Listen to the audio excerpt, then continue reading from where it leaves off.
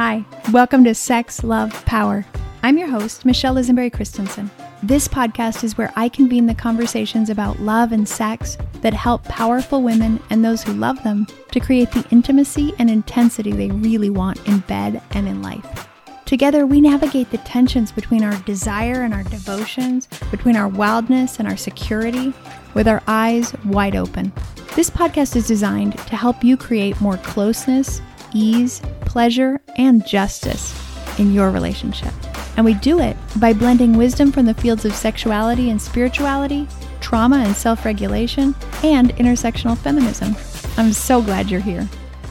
So welcome back to my first episode in a while. I took a summer hiatus from the Sex, Love, Power podcast, and it's been really valuable for me to be able to retool and see how much my perfectionism has been getting in the way of me really conveying to you everything that I've learned in the last 24 years as a coach and in what we celebrated on July 15th as 21 years of marriage and kind of 24 years of committed relationship with this amazing man, Kurt Christensen. I'm ad-libbing this episode, which is not how I tended to do episodes in the past. I would actually write out a full-on script for my episodes, and I'm going to try it differently this season. As we move into fall, I'm going to come up with my topic, and I'm going to have an outline and some ideas I want to share with you, and I'm not going to script it, and we will see how that goes. My guess is that it's going to be of even more service to you because I'll be more natural and a better conduit for whatever wants to get downloaded. So today, we're going to talk about why I think couples counseling and therapy didn't really do the trick for me and Kurt, and why it may not for you either, if it doesn't. So I don't want to talk trash about couples counseling at all, but what I want to observe is why I'm evolving a way of working with couples that is very different from anything that we were ever given, and why I think that that's more powerful. What I've come to see is that couples counseling comes out of the medical model. So from the days of Sigmund Freud, psychiatrists were medical doctors, coming from the very masculine paradigm of the body as a machine that could be tinkered with the same way that you would repair a car. You could repair a liver or any other organ. And then as people talked to their doctors about emotional and interpersonal problems, some of those doctors started to specialize in psychiatry, in helping with problems of the heart and mind.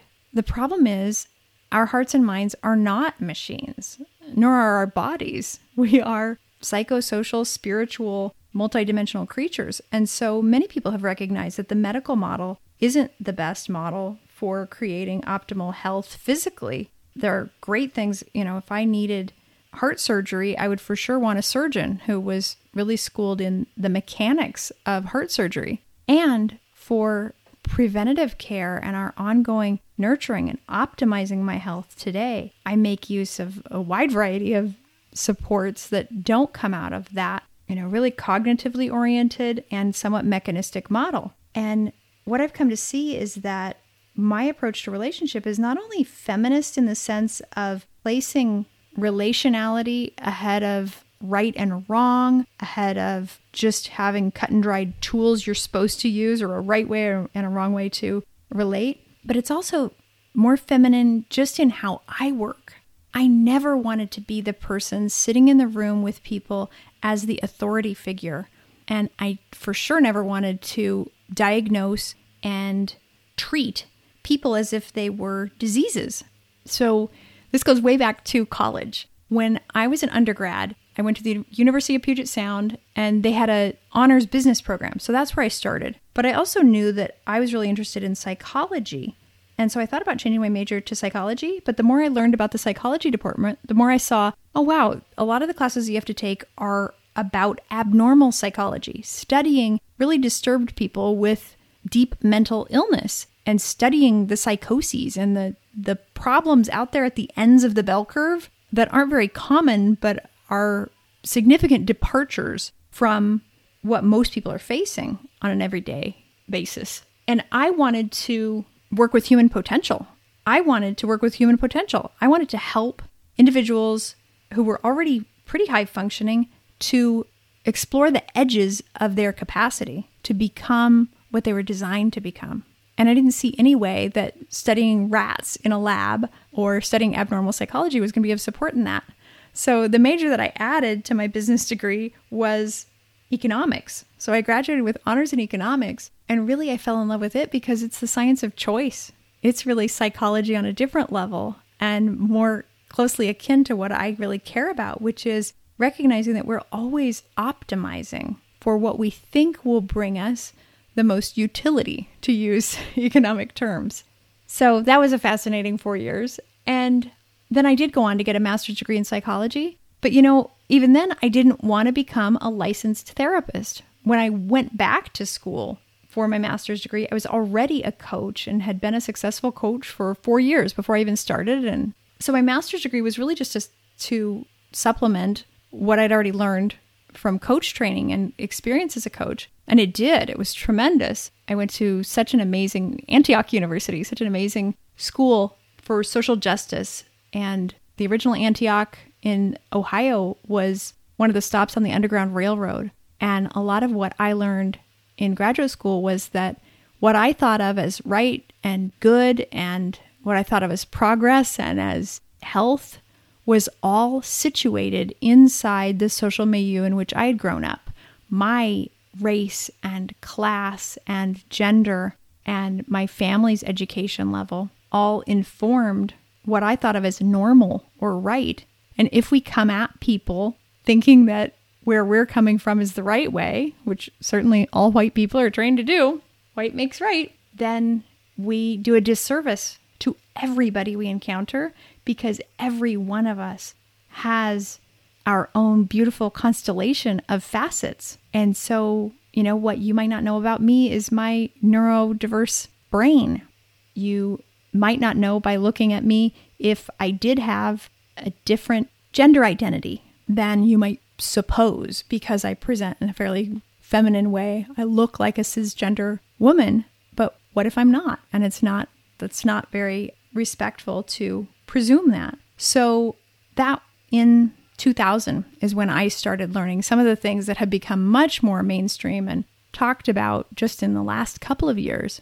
So that's really useful, but I never wanted to use my master's degree to become someone who could diagnose people and look them up in the DSM, that big catalog of things that could be wrong with you. Instead, I've always used my education and my experience to serve people to be their own authority, to find their own path through. And I use my long experience as an executive coach to help people operationalize what they know. Because don't we all have some idea of, for instance, helpful ways to communicate, or the kinds of habits that would allow us to call our partner early enough in the afternoon to give them a sense of what time we're going to be home, rather than waiting to call them until we're already late, later than we expected or wanted to be, later than they expected, and dinner's already burning or a big mystery and they're already frustrated with us. Don't we kind of know what to do?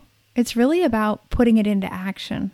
So that's what I emphasize, is the action, the habits. And I help people learn enough about the science of habits and enough about what motivates them that they're able to put in place the stuff that their partner's been telling them for years would be helpful. So it's a much more pragmatic and I find much more respectful approach than some of what I was taught about how to sit and just make space for somebody to talk about what's going on.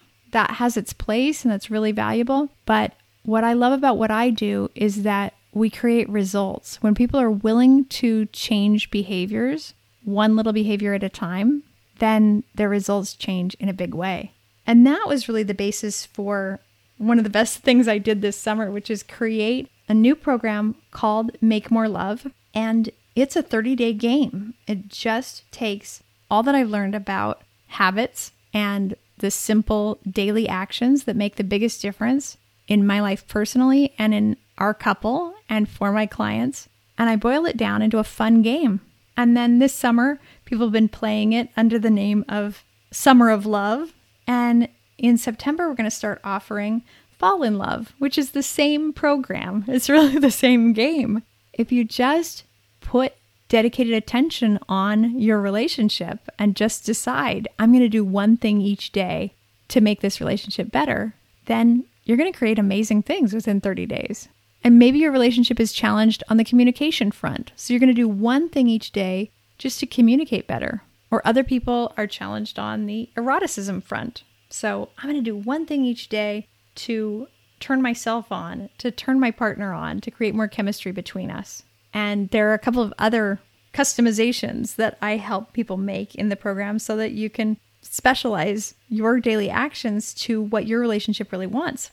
And I give people all kinds of prompts so that you don't have to decide what to do. You don't have to think up what would be better. I give you the kind of paint by numbers. If you do this every day for 30 days, this one action repeated every day, that'll be really helpful. Or here's a sheet with 30 different actions. Do this one on Monday, this one on Tuesday, this one on Wednesday. It's really, really simple. And each of these actions takes maybe 5 minutes. Some of them are 30-second actions. So just doing a little something that puts a stake in the ground. So that's something that, the kind of idea that a couples therapist or counselor might endorse. But in the model of let's spend an hour together twice a month or every week, and all three of us will be talking about your relationship, and then we won't talk again until you come back together, therapists aren't set up to really help people carry out the discoveries, operationalize the insights that they get inside couples counseling. So if couples counseling hasn't gotten you the results that you want, that's one of the reasons why.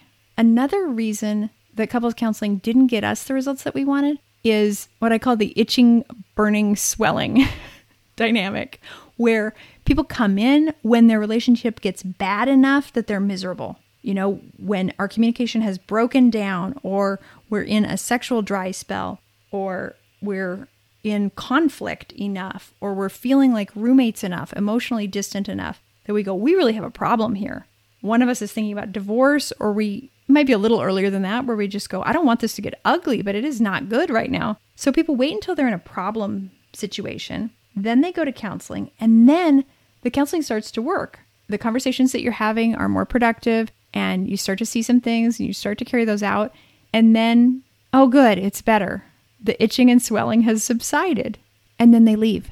And that happened to me early in my relationship coaching because I didn't know that people would do that with me too. I was used to executive coaching clients who sort of knew that an executive coach was just a great resource to have, the same way a dentist is a great resource to have. You keep going back, right? You don't get to where you're like, oh yeah, my teeth are clean now. No, you keep investing.